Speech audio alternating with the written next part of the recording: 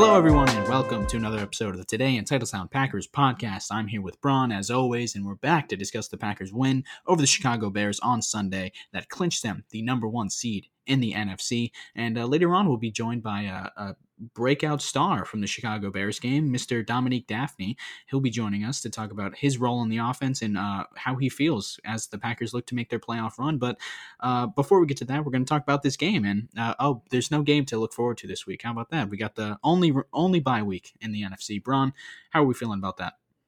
You know, I'm feeling great. The one thing that I'll say about this team is that, every year we talk about, this is it for us. This year we're going to do it. But this year feels like our year more than any other year. And I say that because of how well the quarterback's playing, because of how well the defense is coming along, and just the vibe of the team overall. And, I can't wait to talk about this game with you, Griff. It was a great one. Yes, it really does feel like the Packers' year. They just week in, week out. What more can you say about this offense? They look so efficient every week, and we're really taking it for granted. Rodgers had another 4-touchdown game. I feel like no one even noticed. No one even talks about this stuff anymore because he's just doing it every week.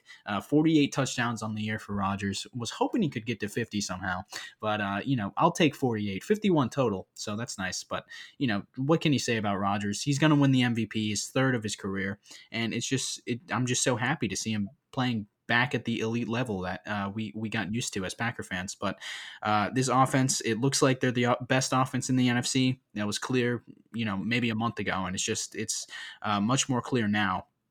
It's hard to argue at this point, and they get the bye week. They deserve the bye week because I believe they're the best team in the NFC. We truly are. If you look at everything we've done, and the way we ended the season, especially, it would have felt wrong if another team had ended up with that number one seed. Just because of what we were able to do, like I said. And this game, it was a statement coming after a statement win against a playoff team as well in the Titans. So these two games back-to-back really solidified, I think, who we are as a team and where we're headed. If we would have found a way to lose to Chicago and that Seattle ends up with the number one seed, that would have just been that would have been so pathetic. It would have felt like a wasted year just because we're clearly better than Seattle. I mean, we're watching Seattle struggle against CJ Beathard and the 49ers having to pull out late fourth quarter comebacks down 2 scores. They look like a mess. The Saints, I don't know what you make of them. Then the Rams, they look like a mess. It's really the Packers, the Saints, and the Bucks at this point, I'd say, are the real NFC contenders. And I think at this point we're better than all those teams, especially in Green Bay. I don't think either of those teams are gonna be able to play as well as they can in a dome in Green Bay. Especially Drew Brees, his noodle arm. Tom Brady, he's pretty used to the cold weather, but I don't know about the rest of that Bucks roster. So I'm maybe I'm getting a little ahead of myself here, but I'm really excited about the Packers' chances in the playoffs. Yeah, I mean, you definitely feel that way, especially, like I said, the way we're playing and like you mentioned as well, the way other teams are playing. You feel good, and you should. But, I'm excited, Griff. Let's talk about this game where we really handled business in a big way against a team that we beat, a hungry team. There were concerns about a potential, a rebound for them. They've been playing hot. And we go out and play extremely well on both sides of the ball. And, it was a great win. It really was. It was just, like I said at the top of the show, more of what we've seen from this offense. And we're just repeating ourselves every week because every week they come out and they're great. And it looks like no defense can stop them. And this Bears defense, that's a good defense. People like to talk about how the Packers didn't have any competition this year. The Bears defense is pretty good against most NFL offenses. And we made them look like toast. Rodgers started the game 10 of 10, 155 yards and 3 touchdowns. He would have started the game, 12 of 12 for over 200 yards and 4 touchdowns. If MVS was a better catcher of the football, but that's been eating away at me all week. That fact. Yeah. 12 of 12, over 200 yards, 4 touchdowns. That would have been like one of those iconic stat lines that everyone shares on Twitter.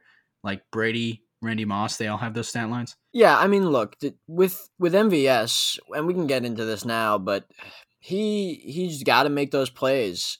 He would have had a real spectacular performance if he was able to get a second touchdown and add another 50-plus yards to that. Of course, he made that one excellent play by Rodgers where Rodgers floats a ball over Danny Trevathan and goes all the way, 72-yard touchdown. MVS puts up the peace sign, and it's over. And that one was similar, that up the sideline that he just dropped, and you thought he had it in his hands looking at the TV copy, and when after the ball hits his hands, it looks like he caught it, and then you see the ball fall out, and it's just so reminiscent of some of the plays that he's had this year, where the ball just he can't come down with some of these catches that are right in his hands, and of course it's a problem. Um, he's just gonna have to make those plays, and we're gonna have to hope that it doesn't come back to hurt us if one of those does fall through his hands once again. It's just it's such a roller coaster with this guy, man. It's a roller coaster week to week. It's a roller coaster snap to snap. It's like so on his first touchdown, his touchdown, the Bears sent a blitz. They left Danny Trevathan on him, their slowest linebacker, to cover our fastest receiver, and everyone's like, "Why would they do that? What are the Bears thinking?" It's like letting a center shoot a three in basketball. It's like, oh, let him shoot, let him shoot. We'll take our chances because there's a good chance he's going to drop it, and it came back to bite us later on in the game. And when he dropped that pass, I was not a happy man. I was pretty upset. But it's like it's so hard with him because he's open so often. He's faster than pretty much anyone else on the field. He's gonna get open. So I don't know if you can just stop throwing to him. If he's gonna catch, he catches most of them. So I don't know what you just got to live with it. You got to live with it. He's gonna drop some, and it's as aggravating as it is. He did come up with the big play on Sunday. So it hasn't lost us any games so far this season, but it's just so annoying every week when this happens. If he could just come up with some of those catches that he drops, it seems like he drops some of those really deep ones that look like walk-in touchdowns. Those are the ones he seems to drop most. If he could just catch those, I mean, you're talking about a superstar level player in this league if he makes those plays. So we'll just have to hope he can grow sooner rather than later, especially with the playoffs approaching and every game, every play matters more and more. We're just going to have to hope that he can get through what he's going through right now, and we're going to have to. Everybody's going to have to play just a little bit better, grow a little each day, because we're going to have to face tougher and tougher teams each way down the road. And of course, it doesn't get any easier from here on out. He's had 8 drops on the season. I don't want to know how many yards we've lost on those drops, and yards after catch too. That's probably big because I know he's had a few crossers this season where he just can't hang on to it, where he's got nothing but green grass in front of him, and it's all mental. It's definitely just mental. Rodgers talks about it all the time. It's just he's got to. I don't know if it's confidence. I don't know what it is, but I don't know if there's any fixing it at this point. And speaking of those drops that you talked about with MVS, we saw some drop picks on Sunday too, and those obviously have to go in the other direction for us. Kevin King and Chandon Sullivan, both of those guys dropped interceptions from Mitch Trubisky in the game on Sunday. If the Packers want to stop good offensive teams, they'll have to take advantage of those throws, especially from the elite quarterbacks that don't make many of them. They're going to have to take advantage of the ones that do fall into their laps, and to drop those, that's crucial stuff. There were many opportunities to get turnovers on Sunday that didn't happen because of penalties or dropped interceptions or miscommunications, things like that. Moving forward, these guys have to come up with these big plays. That'll put us in the best position to win, and we're going to need that. Yeah, for a long time, it's felt like the Packers they got like the worst receiving defensive backs in the league because how many drop picks do we have on the season? It feels like every week we're dropping some, and even our best guys, they drop a lot too. Like Darnell had to drop one last week, but Kevin King, it's like on that drop pick, it's like he didn't expect the throw to be that bad. Because he's not even looking for it, and it's just in his lap, and he can't hang on to it. But that would have been they scored a field goal right after that, so that would have been and then Chandon dropped one on the ensuing drive of the opening second half, I think, didn't he? Yeah, so that would the fourth down. That would have been like a 10-point swing right there. Not that it mattered, but you're right. Against better quarterbacks, that could definitely be an issue. And I don't just like put them on the jugs machine, I guess. I don't know. I don't know what you do about that. As everyone always says, they play defense for a reason, but it's very, very irritating. Yeah, it is. And speaking of irritating, we haven't mentioned this yet. Remember the first play of the game, and I'm not talking about on defense, and I'm not even talking about on offense. The first play of the game, the kickoff, special teams. The first play of the game, Cordero Patterson attempts to take the kickoff at the 1-yard line, out of bounds, similar to what Ty Montgomery did. where he Randall steps Cobb out of before bounds. him.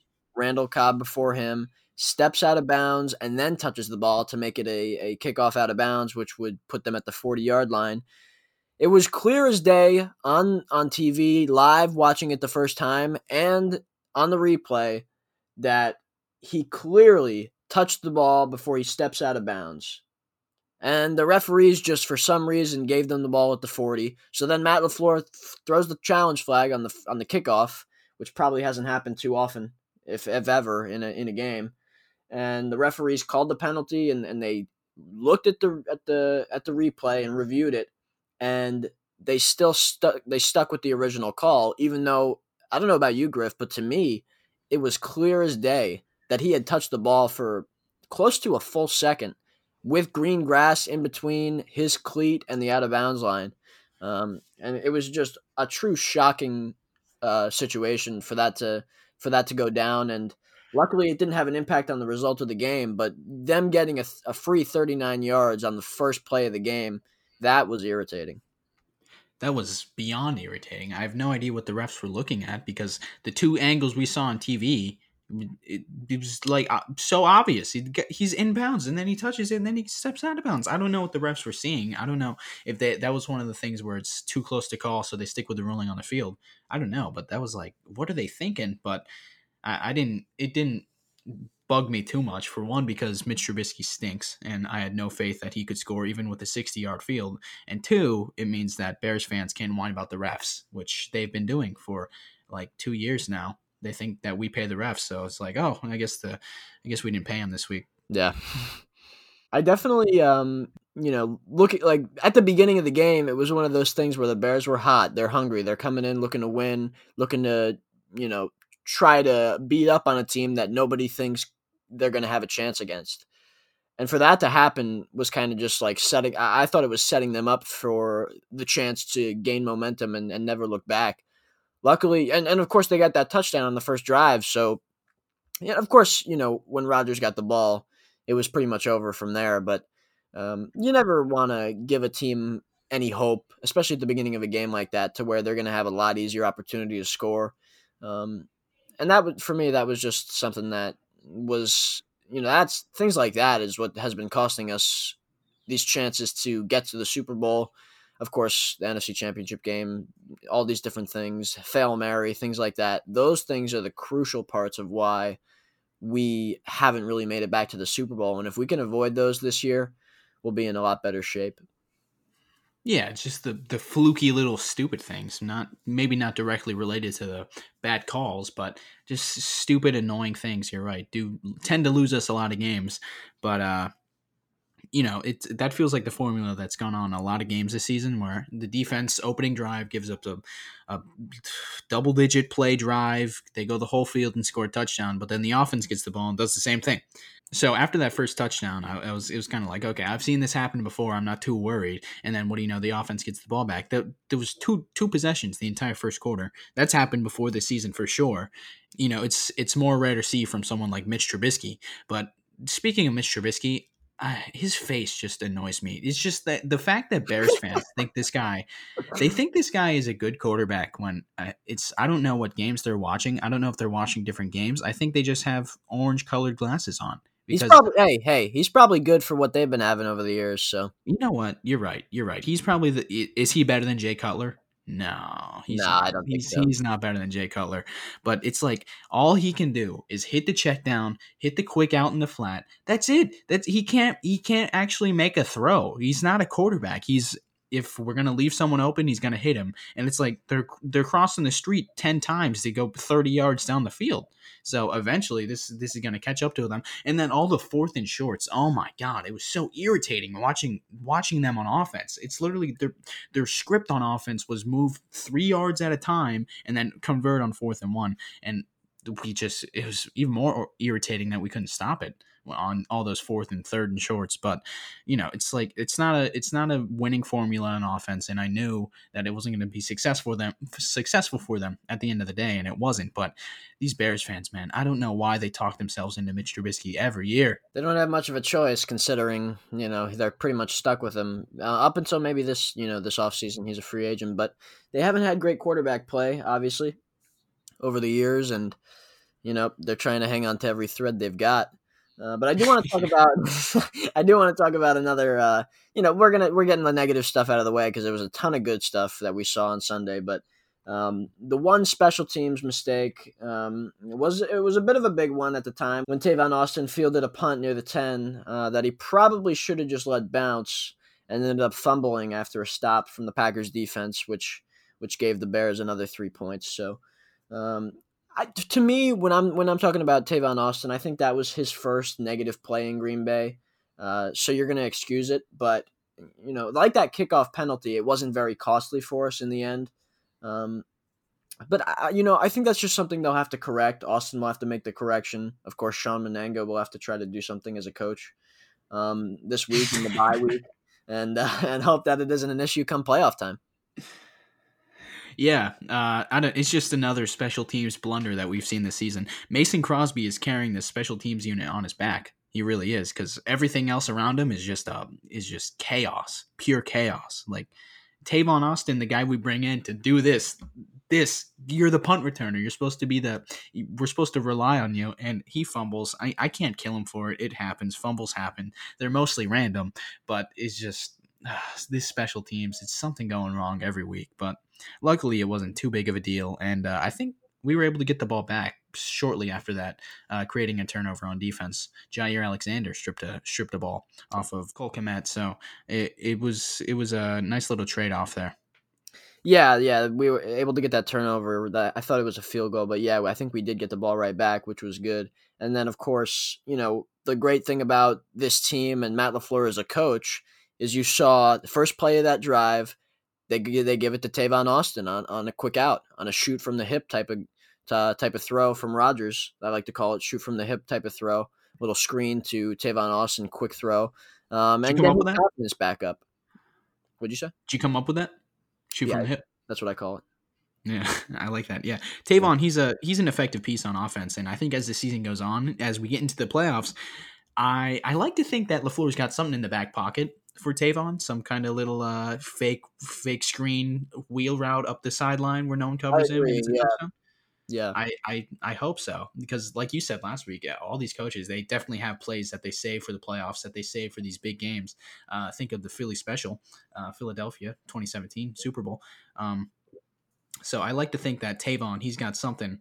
LaFleur's got something for Tavon, but right now Tavon, he's like a little Tyler Ervin. He's supplemented what we lost in Tyler Ervin pretty perfectly, and he's okay on most of the returns, but that fumble was pretty bad, and I'm hoping we get to see more of him in the offense as the season goes on. Yeah, definitely. I think he brings a lot to the offense because he is one of those dynamic speed guys, faster than Tyler Ervin. And we talked about how he's doing a lot of the behind the line of scrimmage stuff. I don't know how much route running he's actually doing downfield, which I don't think very much.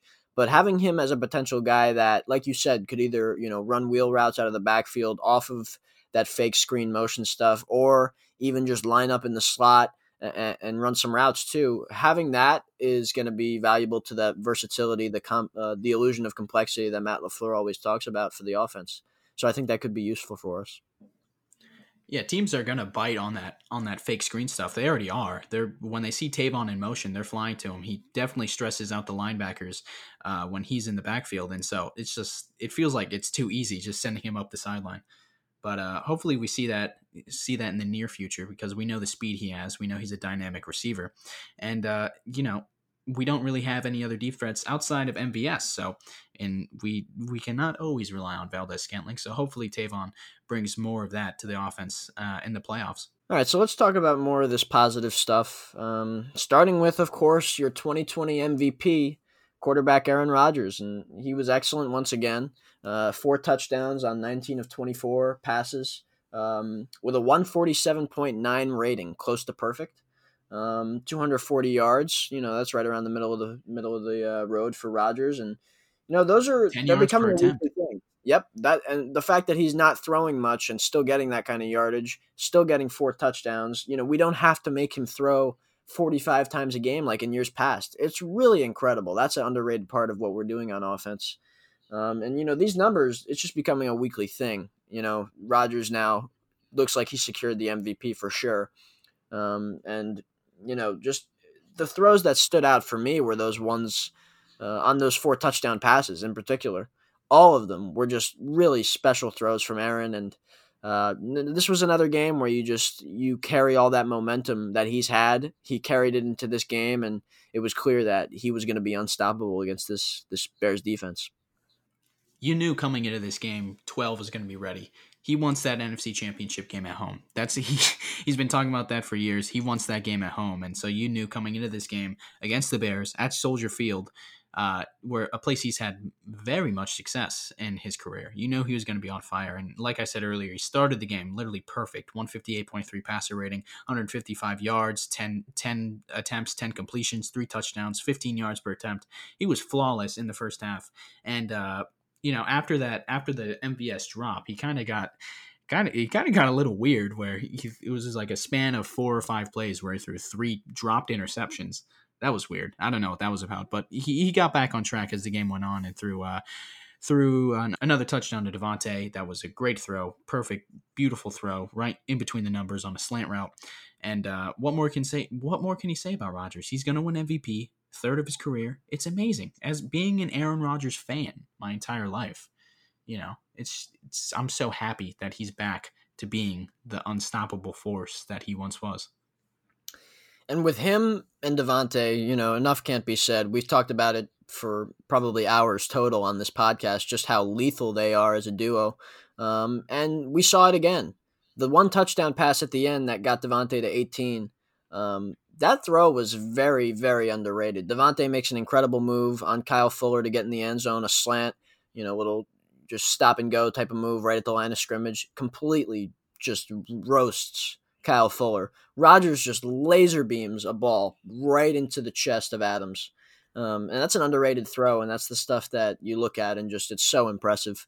The throw to Tonyan was incredible, of course. That one kind of off his back foot, throwing across his body right into the chest of Tonyan. Incredible. Obviously the MVS ball we talked about, awesome throw. And then the throw to Daphne as well. Daphne got wide open. So those 4 throws to me were really impressive and just so great to see the offense clicking without a guy like David Bakhtiari there for Rodgers. It was nice to see him still be comfortable in the pocket. Yeah, it's all season, man. It's all season. He's looked so comfortable. He's used to this offense. He's comfortable playing within this offense. And he's just, that Tonyan touchdown, I can't stop watching that play from the end zone angle because it's literally, you see him just looking to one guy, then looking to one guy. Oh, there's Tonyan. Let me just sling it across my body right in between the numbers. Perfect throw. And it's 6 points in between defenders. That play is beautiful. We're not getting the same level of highlight plays that we used to see from Rodgers, but that makes sense. The man's 37 years old. This is what he should be at this age. Just highly efficient, the most deadly accurate quarterback in the league. And it got him another MVP season. So that's really, really great to see. And then, like you said, losing Bakhtiari, let's talk about that now, the offensive line, because they played pretty freaking well without Bakhtiari, the best left tackle in football. Adam Stenavich has done a fantastic job with this offensive line because it doesn't even matter who comes in. It looks like they're all ready to go, and they all look like seasoned veterans out there. Yeah, this group is definitely, and I think we've talked about this before, but it's really more about the sum of its parts, the unit itself. Really, you could have a guy that isn't a spectacular player like Bakhtiari in there, but the unit it brings the guy up. Whoever it is, it could be not a great player, and the unit brings that one guy along for the ride of being just a really unstoppable force at the line of scrimmage. And that's benefited everybody. Of course, Aaron Rodgers, who, he was getting hit a little bit last week. And of course, that's a great Bears front with Khalil Mack, Akeem Hicks, and Robert Quinn, and many others in there. Those are all pro-level players. But, Rodgers looked really comfortable. And it was impressive to see him take shots and make some of those throws that we saw. Plus, Aaron Jones in the running game, he didn't do a lot in the running game. But overall, I like the way we were running the ball early on. And what we saw from Aaron Jones in the passing game shows how truly valuable he is to this team. And it's just the offense overall is just clicking, regardless of who's in there, whether it's A.J. Dillon running the ball, whether it's Billy Turner on the left on the offensive line, whether it's Malik Taylor at wide receiver. Whoever's playing, it seems like the offense is clicking no matter what throughout the whole year.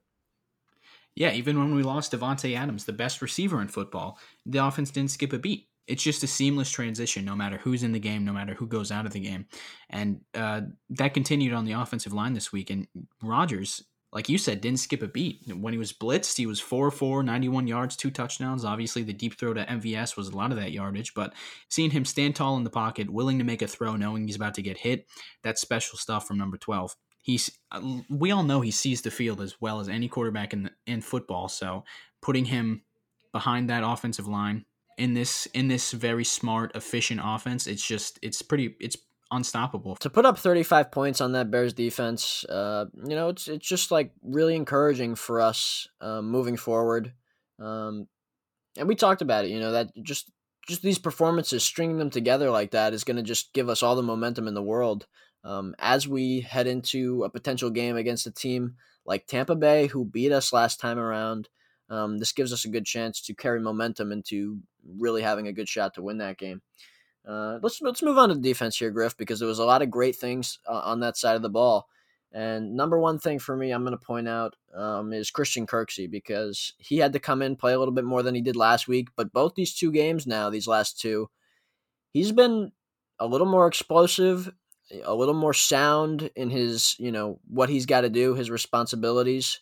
And he's made a good number of plays here that make me more encouraged about where he's at as opposed to what he was playing like earlier in the year. Missing literally 2 years of football, and now he's getting back in the fold, and it seems like he's getting more comfortable as these games go on. Yeah, I'm definitely cooling on Christian Kirksey. I'm not like he's not a detriment to the defense and what they're trying to do, especially when you pair him with a guy like Kamal Martin, who's so explosive and can pretty much do anything you ask of him on the defensive side of the ball. But yeah, in general, the defense played very well. Mitch Trubisky is a horrible quarterback, but the Bears offense, they have put up 30 points in the past 4 games, albeit against horrible defenses, but at the very least, at least this tells us that this defense is not a horrible defense, because we locked up the Bears receivers pretty well. Allen Robinson went most of the game without a catch. He had one late in the fourth quarter, I believe, but most of the game, he was not targeted. He did not have any receptions, and Jair completely locked him down, as he does every week. That guy is a stud, all-pro cornerback right there. And then Darnell Savage, he continues to be great. And Adrian Amos was the real star of this game. Obviously, he had the game-ending interception twice now. He's played 2 games at Soldier Field as a Green Bay Packer, and twice now he's had the game-sealing interception. That's great to see. Little revenge game for Adrian Amos, and he had when he was targeted in this game, he had a 36.7 passer rating. He was locking fools down in the middle of the field, as he does for the past couple months or so. He's been really strong. Yeah, he has, and same thing with Darnell. Of course, that one play to Darnell Mooney. Thinking about this season in general, those two guys have been playing so well that we've really limited a lot of the deep passing plays downfield. And it was almost kind of weird to see a successful one. And it was kind of encouraging because, like, oh yeah, we haven't seen that in a long time. And then you look like the third downs, and then they convert. The fourths and short, they convert. And then you look at the scoreboard, and they only finished with 16 points. That's all that really matters in the end. I mean, just to be able to hold them to field goals, and apart from that one touchdown in the beginning of the game, that's great stuff. I mean, this defense is doing more than enough for us to be able to win games right now. And I think, like you mentioned, Jair, of course, is the superstar on this defense. And we've got plenty of other stars as well that we've talked about. And we've got a new one in the fold, and his name is Damon Snacks Harrison. And he didn't play much, but when he did, he was disruptive, and he can really alter the line of scrimmage. And that's something that only Kenny Clark has been able to do since since Clark was here. In the past couple of years, we haven't had a guy that can really break through the line of scrimmage. And you saw it on Sunday. Snacks Harrison can do that. And that gives us a chance to really it'll give us an opportunity to not have the run defense be the fault of this team once again. And I think that just gives us a better chance to win it all, obviously. Yeah, Snacks looked pretty good in his first game. He only had 12 snaps, but from what I saw, he looked pretty solid. Imagining him being in there as an actual starter with Kenny Clark, with Z Smith, with Preston, and maybe some Rashawn Gary, that looks really promising. Him playing nose, letting Kenny line up against a guard for once and not get double teamed, maybe letting him eat, and then Z on the edge and Preston and Rashawn on the edge as well. That looks pretty dangerous, and I'm excited for that. And like you said, that's going to really shore up our run defense and make sure that no one's able to run on us like San Fran was last year in the playoffs. But overall, this defense, it was the perfect example of a Mike Pettin defense. Bend but don't break. He's okay with giving up these long drives. The Bears dominated time of possession. They had the ball for over 40 minutes in this game. But like you said, they only came away with 16 points. We were holding them to field goals, making sure they didn't get in the end zone. And that's Mike Pettin is perfectly okay with playing that way. And when we're able to score on offense like the way we do, it's not going to be too much of an issue. All right, we're going to move on to a new segment here on the podcast called Quick Hitters. Any longtime listeners of the show may remember this from our very, very early episodes of the podcast, but it's basically we're going to put 3 minutes on the clock. I have a list of questions here to ask Braun, and Braun has a list of questions to ask me, and we're going to go back and forth, and we have 3 minutes to answer all these questions. So, Braun, you ready to go here? Yeah, I'm ready. Okay. Okay, Griff, rank the Packers' potential playoff teams in the divisional round. Their opponents from easiest to hardest. Ooh, Chicago, Washington, LA, Tampa Bay. Okay. How many teams do you think are actual Super Bowl contenders in the AFC and NFC? I'd go with 4. I'd say Buffalo and Kansas City from the AFC, and then I'd say Green Bay and New Orleans in the NFC. Not Tampa Bay, not Seattle? Yeah, Tampa Bay's offense scares me if it struggles. Give me the key for a Bears upset in New Orleans. Ooh, they got to pressure Drew Brees. I think they can. I think they have a good chance of pressuring him because he cannot throw, and especially when he's pressured. Who's the best wild card team, AFC or NFC? I'd go with Baltimore. They're hot right now, and they could beat anybody. That's a good answer. I don't know if they're better than Tampa Bay though. Okay. Tell me who has the advantage between Seattle's offense and the Rams' defense. Well, we've seen 2 games of that matchup, and the Seattle just cannot move the ball on LA. LA has a really good defense, but I think the key there is to get Tyler Lockett more involved, maybe take the top off him because DK is locked up by Jalen both games this season. Who do you think has the best chance to beat Green Bay in the playoffs? It's between Tampa Bay and New Orleans. I'd go with New Orleans just because their running game could give us a lot of trouble. I think in Green Bay, New Orleans has no shot. I think Tampa Bay does. I could see where you think that, definitely with the frozen tundra. Now tell me which 5 seed will go further, the Ravens or the Buccaneers? I'm going to go with the Buccaneers because I think Baltimore has a good chance of losing this week. Okay, here's a fun one. Should the Packers wear green or white in the Super Bowl? Green. Green. Yeah, I hope they have the choice because I would love the green jerseys. All right, tell me the team that will lose in the playoffs because of bad quarterback play. Ooh, that's a good question. I mean, the Bears are the easy answer. So are the football team because, I mean, I love Alex Smith, but he's not very good. And Mr. Trubisky obviously stinks. Phillip Rivers, he could choke, and so could Baker Mayfield. But I'm going to go with the Bears. I think they have the worst quarterback. Okay. Speaking of the Bears, do you think the Bears' playoff success should impact their decisions on Nagy and or Mitch Trubisky? I hope it does. That's all I'll say about that. Yeah, that's a good answer. 30 seconds. Okay, tell me the second best offense in the playoffs because we all know who the first is.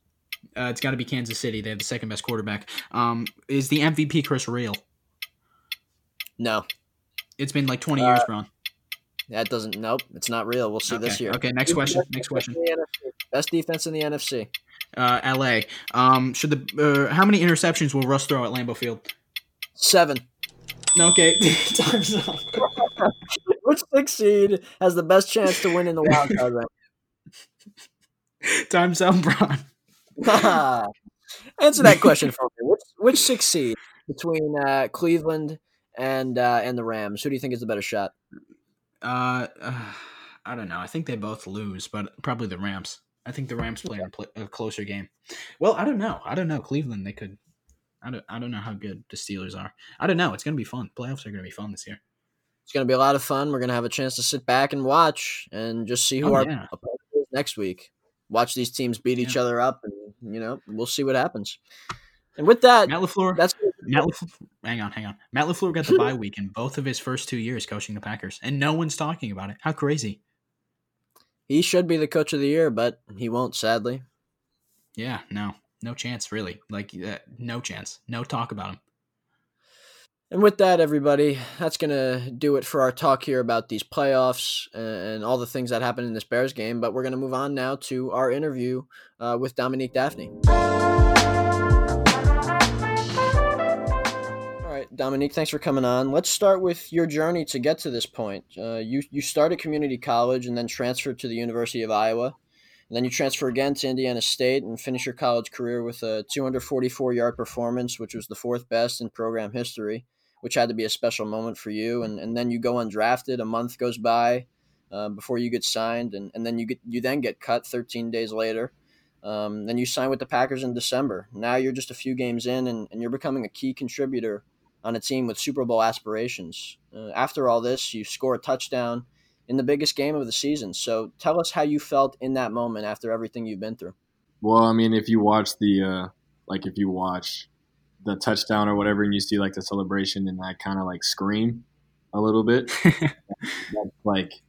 that was kind of like a moment of relief. Like all of that, everything of what you just said was like 5 years and some months of just straight perseverance, literally just working without really seeing an end goal or if this was even going to work out at all. So it was kind of just that scream was pretty much like it was all worth it in the end.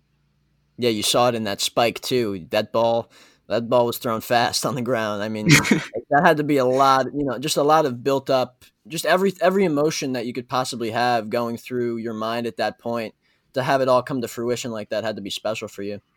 Oh yeah, it was. I don't know if you could see it, but I look to the right when I'm on the ground because I'm like, wait, did I just score? It was a crazy moment. I'm not gonna lie. And like the ball was coming to me, and I'm like, oh my goodness, that's the ball.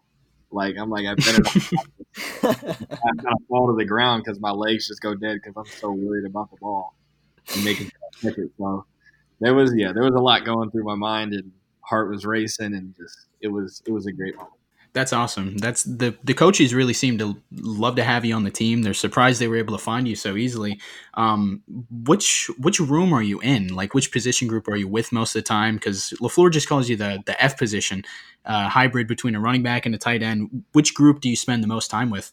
No, I spend all my time with the tight ends. Oh yeah, yeah. We spend most of my time with Coach Jo and the tight end room. What's Jo like for you? What's Justin Outen do for you as a great coach? Because the coaches talk about him as a guy that they're obviously excited to have on their staff. So what's he done for you as a football player in terms of not only your play on the field, but also what you do inside the locker room, inside the classroom, even? Well, first of all, he's a very good motivational speaker. Like he would literally get you to run through a wall, and I'm literally not saying that like to be dramatic. Like he is very good at like before the game or like literally the day before the game. You're like you could have waited, like because now I want to play. But like he's really good at that, and then he's made the transition to obviously I've never played tight end or fullback, so he's made the transition a lot easier. Like he's really just helpful, just telling me like, hey, anytime you have a question, whether it's big or small or anything, like you text me just right away. Like I won't be mad if you text me like 12 times a day or whatever, just random questions. Like just ask me just because he wants me to be great. He wants the whole room to be great. And just, we kind of have that like bond in the room where like I call him Jo, I don't call him coach, where it's just like, we're all here to be great. Like he wants to be a head coach one day, which he will be. And we all want to be like Sadie's 15 years in our career where we can look back and be like, yeah, we did something special. Speaking of Mercedes, I was going to ask you about that. How it seems like he's like pretty much the entire team's favorite teammate. They all love him. They call him Big Dog.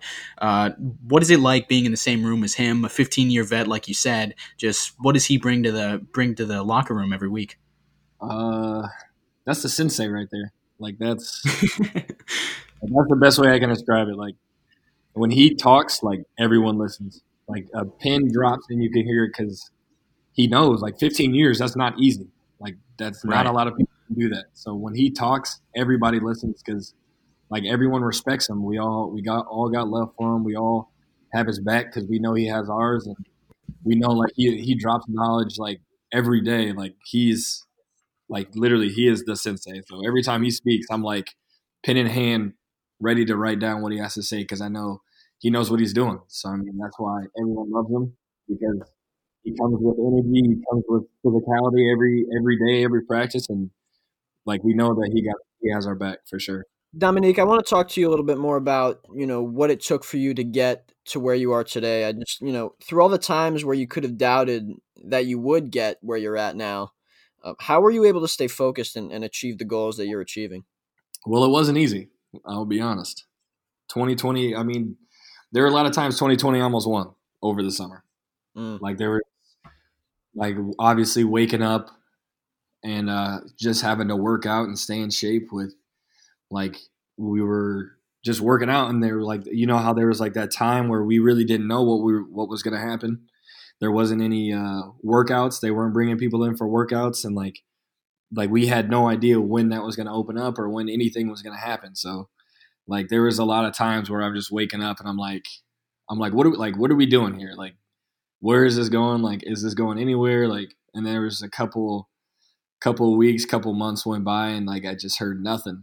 So it was tough, but it was just that internal drive as well as my family and friends just continuously pushing me to just keep working and just stay on the grind because like you never know like what happened with me. You never know when they're going to give you a call to come back, and you never know what's going to happen. So you just have to stay ready for when that opportunity presents itself. Yeah, for sure. I mean, that had to be hard for, you, of course, especially a guy being undrafted with all the uncertainty around that. And really every player that's playing, just the challenges of staying motivated and all the things that come with that. Another thing I want to talk to you about is just the way guys speak about you, especially in these last few weeks when you've really made your presence felt. When you hear guys like Coach Matt LaFleur and Aaron Rodgers talk about you, they always emphasize how the moment isn't too big for you, that you can handle a lot on your plate, you know that you belong, things like that. I mean, what about you gives you the ability to have that kind of mindset in a situation where, like you mentioned, you could easily have a hard time transitioning to the NFL and it could have been a challenge, a real hard challenge. I'd say like having to have sit at home for like that first 4 or 5 weeks of the season. Obviously, I knew if I was going to get the opportunity, like I was going to take advantage of it, whatever they needed me to do, I was going to come in and work extremely hard to stay because that was my mentality. As soon as I get wherever I'm going, I'm not coming back home. Like there's no coming home after that. That was kind of my mentality, and I had to like go up fast. So I had to put a lot more work into just learning the playbook as well as just watching film and everything. So I mean, when you do all that and you just put all the work in, when you get onto the field, that's the easy part. You do it every day in practice, thousands of reps at it in practice, and after that, watching film, and when you get on the field, like you know what you're supposed to do. It's secondhand. Like you don't have to worry about it. Yeah, like Braun was saying, it seems like a lot of the coaching staff and a lot of the players are very, very happy to have you on the squad. Specifically, Aaron Rodgers and Devontae Adams have spoken about you and how versatile you can be. And it's like Rodgers and Adams this season have been probably the two best players at their respective positions. Even though you've only been here a couple months, what have you learned from them? What do they bring to the huddle every week? What's like the biggest lessons that you've learned being around two masters at their crafts? Well, from 12, definitely learn how to be a professional for sure. How to get in the book. How to with his mind is so crazy because he his football IQ is just like through the roof. So like when you just being around him, you're gonna learn, you're gonna pick up some things, and you're gonna see some tendencies of defenses, and you're just like you're going to be a better player simply from just being around him. So him coaching me up on routes as well as on scramble drills and stuff like that, and just how to be a pro and how to go about it, and just things you should visualize during the week, like making plays and just believing in the moment and believing yourself in the moment that and that like you can fall back on your training, and that everything you're working for is going to be like it's going to be there for you when you're in that moment ready to make a play. And then 17, I mean, you see his route running. Yeah. He's tough. I mean, just being able to watch him at practice, you pick up some of his. Obviously, I don't know if I could do it as well as he could do it, but definitely pick up some of the things he does, and just it's just so fluid, and everything. His movements are just so smooth, and it's just whenever he gives the receivers tips on how to run a route or stuff, like I'm listening, like I'm sitting right next to him, so I'm writing down exactly what he says, because obviously like that's kind of the blueprint right there for running routes. Yeah, definitely. I mean, with those two guys specifically, what's the most interesting interaction that you've had, or just a funny story that you've had with those two guys since you've got to Green Bay? I would say, we were in practice one day, and it was just like I think it was at the beginning of practice, and so we were just like doing a walkthrough, or it might have been at the end. Like it was a light tempo day. We just had on helmets, and I had like just a little middle read route type, and 12 throws it, and I was jogging, and I saw he threw it, and I was like, oh, so I picked up my speed a little bit and like caught it one handed, and it just stuck to my glove. And he goes over, he's like, dude, why do you make the most dramatic catches every day? Like, what do you just had it in your hand and you're just looking at it. He's like, you make the most dramatic catches that I've ever seen. I'm like, I just smile, because I'm like, obviously you say that, I'm gonna be ear to ear grinning. So that was that made me laugh. But I mean, there's always small small things that go on through the building as well as at practice, and it's fun to interact with dudes who are like in a lot of people's eyes like icons, they're idols. So I mean, it's fun to be able to interact with them on a daily basis. Yeah, that's so funny because yesterday he mentioned how, talking about you, he said, this guy's making plays in practice, that like these crazy plays in practice every week. And he's like, maybe we got to get this guy on offense a little bit more. And of course, we saw what you did in that game on Sunday, catching a touchdown. So that's an interesting story.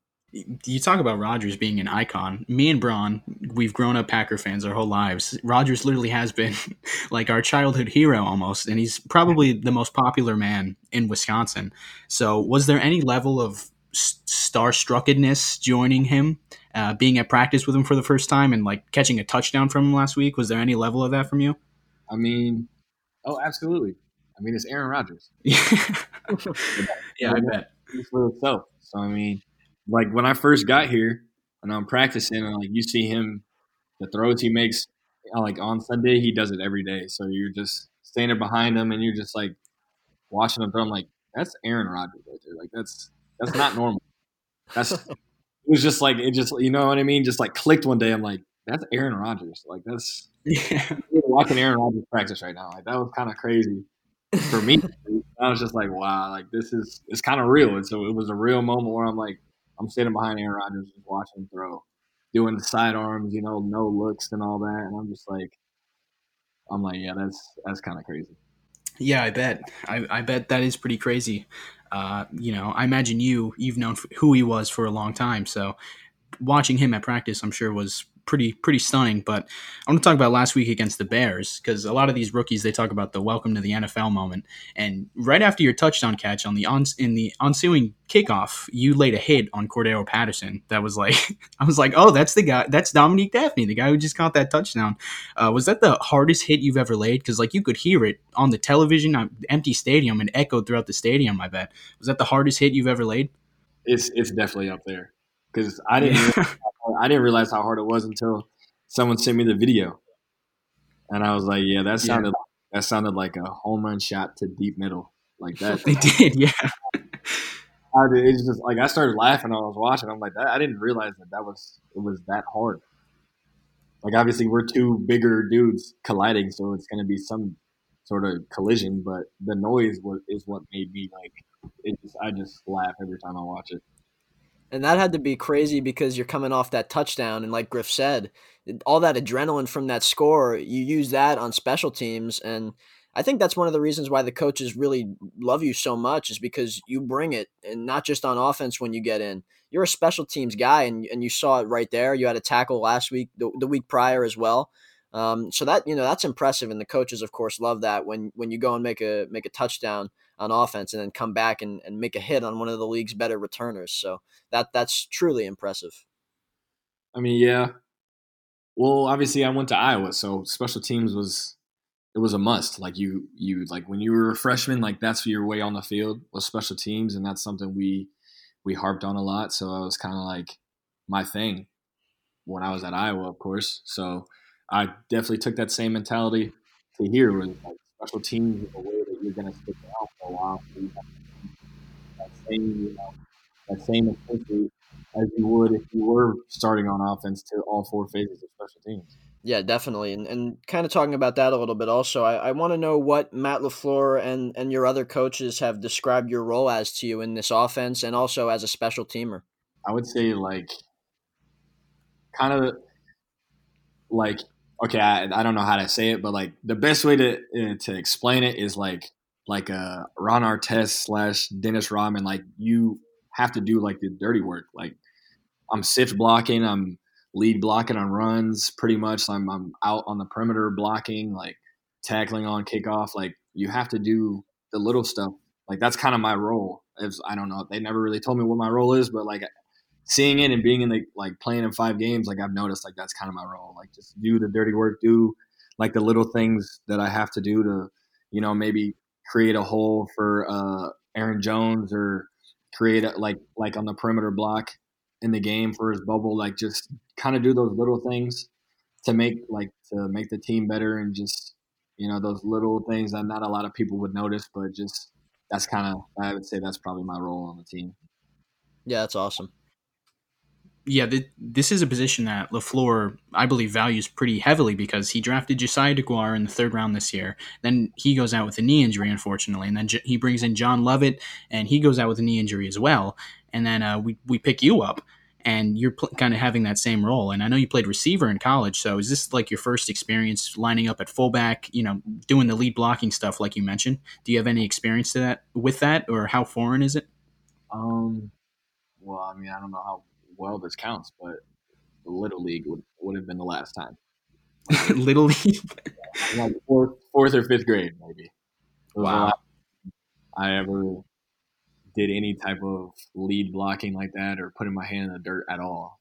So, yeah, it's definitely it's been a little foreign. I won't lie, but I mean, obviously, like everybody else, like I want to play. Like I want to play on offense. I want to play on special teams. So, like whatever they tell me to do, like I'll be like, all right, like that's fine. Just give me a couple reps at it and let's go. Like let's do it. That's great. On that note, what does it mean to you when Devontae Adams calls you one of the most versatile guys he's been around, especially considering how versatile Adams is himself? I mean, when I saw that definitely it meant a lot to me because to me, I've always said like since he's been in the league, he was one of the best receivers and route runners in the league. So to hear from that guy himself to like say I'm a versatile guy that he's seen, like that definitely like it was awesome. I mean, those are the type of guys that you look up to. So that for them to have that type of positive outlook on you, it's just like it's what you work for. To be honest, like it's everything that you dream of. That's great. And obviously, you two are uh, looking to help the Packers make a little bit of a Super Bowl run here in the playoffs. So you get the first seed, you get the bye week. During the season, during a bye week, I believe the players get the whole week off. But what are you guys doing this week? Are you guys in meetings still? Are you on Zoom? Are you showing up to practice? We still have obviously we can't just take the week off. That wouldn't Yeah, that wouldn't I be fair. imagine. But I mean, yeah, we meetings and some lifts and workouts, just to keep the body right. We'll practice a couple times, 2 or 3 times this week, as well as just keep meeting. Keep trying to get better. I mean, that's pretty much what we can do with this week is get our bodies right as well as get our minds right for whoever we're about to play next. Because obviously we don't know until Monday technically, because we don't know like what is it the lowest seed that we play. So Yeah. Yep. for right now, it's just we're just still trying to stay as normal as possible in a bye week.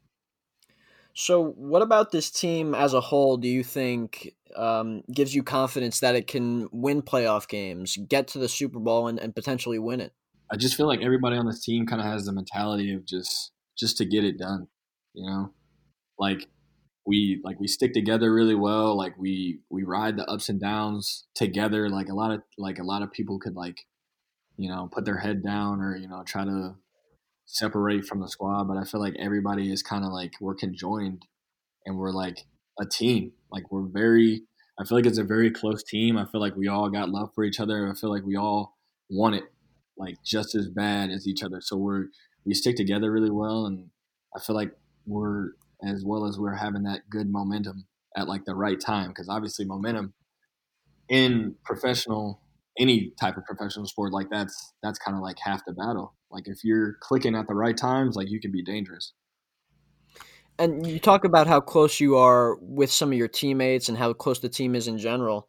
I'm wondering, what players have you really connected with most this season, especially getting ingrained a little bit later, and who's kind of guided you along the way? um well, obviously when I was first here, like the practice squad guys, we kind of have our little locker room.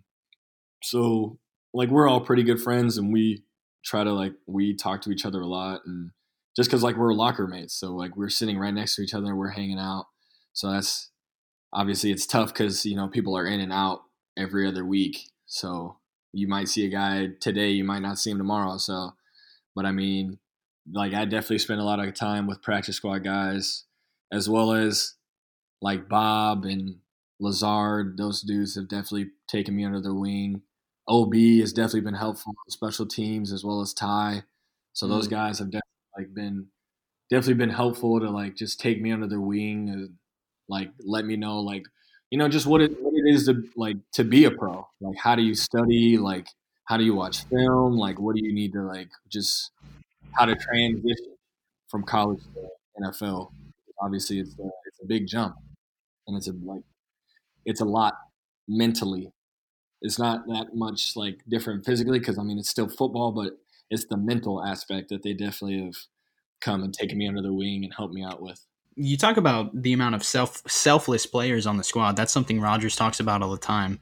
Inside the building, what's kind of the message inside 1265 Lombardi? What's the vibe like? Are you kind of thinking about the Super Bowl, that it could actually happen, that you got the 1 seed in the NFC and you're 2 games away from it? What are you doing to stay focused throughout the playoffs? Well, I can't give you all the You can't give me the inside information. all the stuff, but no, it's definitely it's a positive vibe. We understand what position we're in. It's not like you don't get not everyone gets to the playoffs every year, and not everyone gets the first round bye. So like we understand what position that we're in, and we understand what we're trying to gain off the season, what the end goal is. That's the end goal for everybody, and we are in the driver's seat right now. We definitely understand that. So the vibe is good. I mean, everyone's up tempo. We're all smiling, happy, but as well as we're focused and ready and realize that we need to take it one day at a time, one game at a time, one week at a time. Because it's still the NFL. Regardless, all only good teams are left. So it's gonna be tough games every week, and nothing's gonna be given, nothing's gonna be easy. So we obviously understand we're in a really good position, but we also understand like it's gonna take every ounce of energy that we have. Talk to us a little bit about, having that 1 seed, the home field advantage. Even though, of course, there's no fans yet, we may see some in the playoffs, potentially. But for now, there's no fans, so that obviously diminishes things. But of course, everybody knows about the frozen tundra, the cold, the snow, the weather. How do you guys embrace that, and what do you think that is for teams coming in to have to play you guys in the playoffs? I mean, let's be honest, playing in the cold is tough for anybody. So I mean, the fact that we get to be at home and we get like we're used to it. So there are a lot of teams that are still playing like they're located in warm places. So you have to come through Lambeau in the cold with no fans and try and beat us on our home field. Like that's not easy because I mean playing in the cold it hurts. it definitely Yeah. hurts. Like when you hit the ground, when you get tackled, anything, it hurts. So the fact that you have to come and kind of have to get ready for it mentally and physically, like it could take a toll on you. And we're kind of used to it, so we're trying to use that as an advantage. Yeah. Yeah, you look around the NFC, teams from Tampa, LA, Seattle, New Orleans, they play in a dome. It's definitely not something they want to do, I'm sure. That's going to do it here, Dominique. Thanks so much for joining us. We really appreciate it, and good luck throughout the playoff run. Yeah, no problem. Appreciate you having me. Yeah. Thanks, Dominique. It was great having you. Yeah, appreciate it. That was great stuff. He's a cool guy. He's got a high character. He seems like a guy that everybody respects around the building, including, he's getting respect from some of the best players in football, and as well as the head coach too, who's super excited to have him. He's a great guy. It was a great interview. Great to talk to him, and I'm excited about what he could do for this team in that H-back role, that F role, as Matt LaFleur likes to call it. So I'm excited for him, and of course, I'm excited for where this team is headed. He could be a real weapon down the stretch. I mean, we saw some flashes of what Josiah DeGuara could have done in this offense before he got hurt, unfortunately. But maybe LaFleur gets more and more creative with our friend Daphne, friend of the pod. Yeah, he is now, and I think that we haven't seen that H-back role really get utilized in the passing game much. And for him to catch a touchdown against Chicago was a pretty big deal for him and obviously for what we want to do on offense. So, yeah, it's exciting stuff, and it was great to talk to him. It was, and it was great talking to you, Braun, as it always is. Thanks, everyone, for listening. That's going to do it for the podcast. Be back next week. We'll be previewing the Bucs, the football team, the Bears, or the Rams. We'll see. It's going to be a fun weekend of football, super wild card weekend. I like how they're promoting it, a super wild card weekend. But that's going to do it. Thanks so much for listening, and go Pack Go. Thanks for talking with me, Griffin. Enjoy the bye week, everybody. Go Pack Go.